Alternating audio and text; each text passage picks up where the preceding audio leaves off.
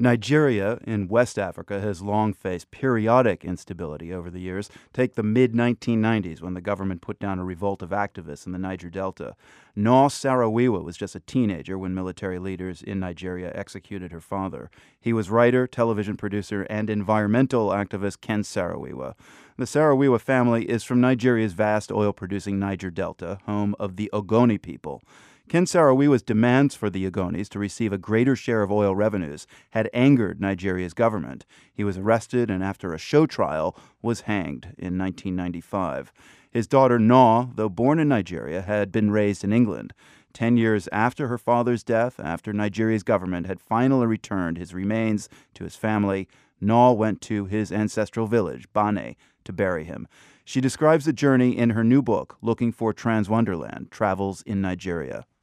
In 2005, my brother Junior, sister Zina, half-sister Sinto, Uncle Owens and I prepared the remains for burial. As Junior brought out the large bag containing our father's dissembled skeleton, Zina cried out loud on the far edge of the room. Sinto watched silently through her tears. I decided that the situation was only as macabre as my mind would allow, so I forced myself to lift out a long bone wrapped in newspaper. Uncle Owens, a medical doctor, helped us to identify and arrange each femur, fibula, metacarpal and rib, settling our minds into a more industrious mood as we assembled the skeleton. Before long, everyone was helping out. It was hard to conceive that these coarse brown objects we held in our hands were our father, a once energetic man with dark, stocky flesh. In vain, I searched for his face in the skull now resting at one end of the coffin. The two front teeth were missing. How and why, I didn't know. But when Junior placed a pipe between the upper and lower jaws, his teeth metamorphosed into that familiar smile. That is just so surreal. Yeah, it's not something you ever expect. I just never imagined that you'll actually see the skeleton of people in your family. There in Bane, in the village of your father, you write that you feel really connected to Nigeria, more connected than perhaps any other place in the world. What does it mean to you, Noo, to be Ogoni, a minority ethnic group from Nigeria?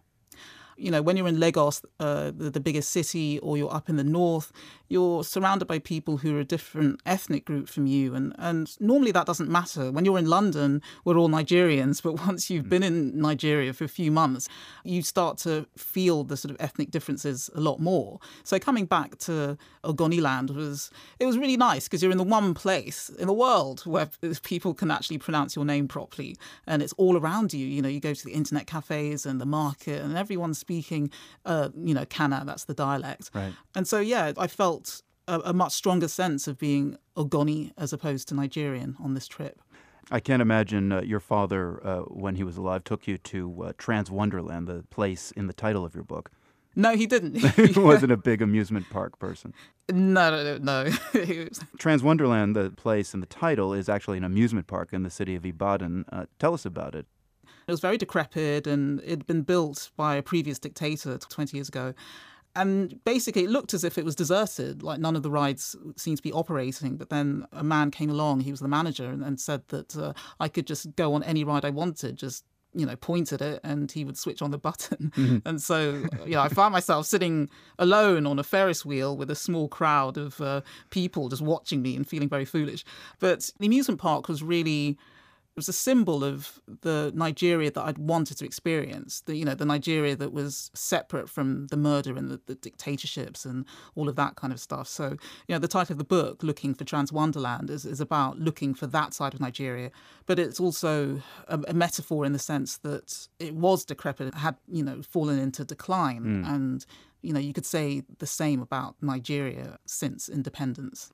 You conclude that you couldn't really live back in Nigeria. As you write, beneath it all lurked the belief in witchcraft, the oil dependency, the politicians' constant acceptance of low standards. And you say you'd never get used to that. Is it coincidental that oil dependency and politicians' low standards are what your father was fighting against? The oil has made Nigerian politicians very complacent. To this day, oil still accounts for 90% of our foreign earnings. And so, over the 50, 60 years since independence, the economy hasn't diversified the way it should have done. So our manufacturing is very low and, a succession of corrupt leaders have milked the oil industry and made themselves very rich and impoverished the the nation as a whole. So yeah, oil breeds this sort of corruption and complacency. Noo Saro-Wiwa is the author of Looking for Transwonderland, Travels in Nigeria. Thank you so much. Thank you very much.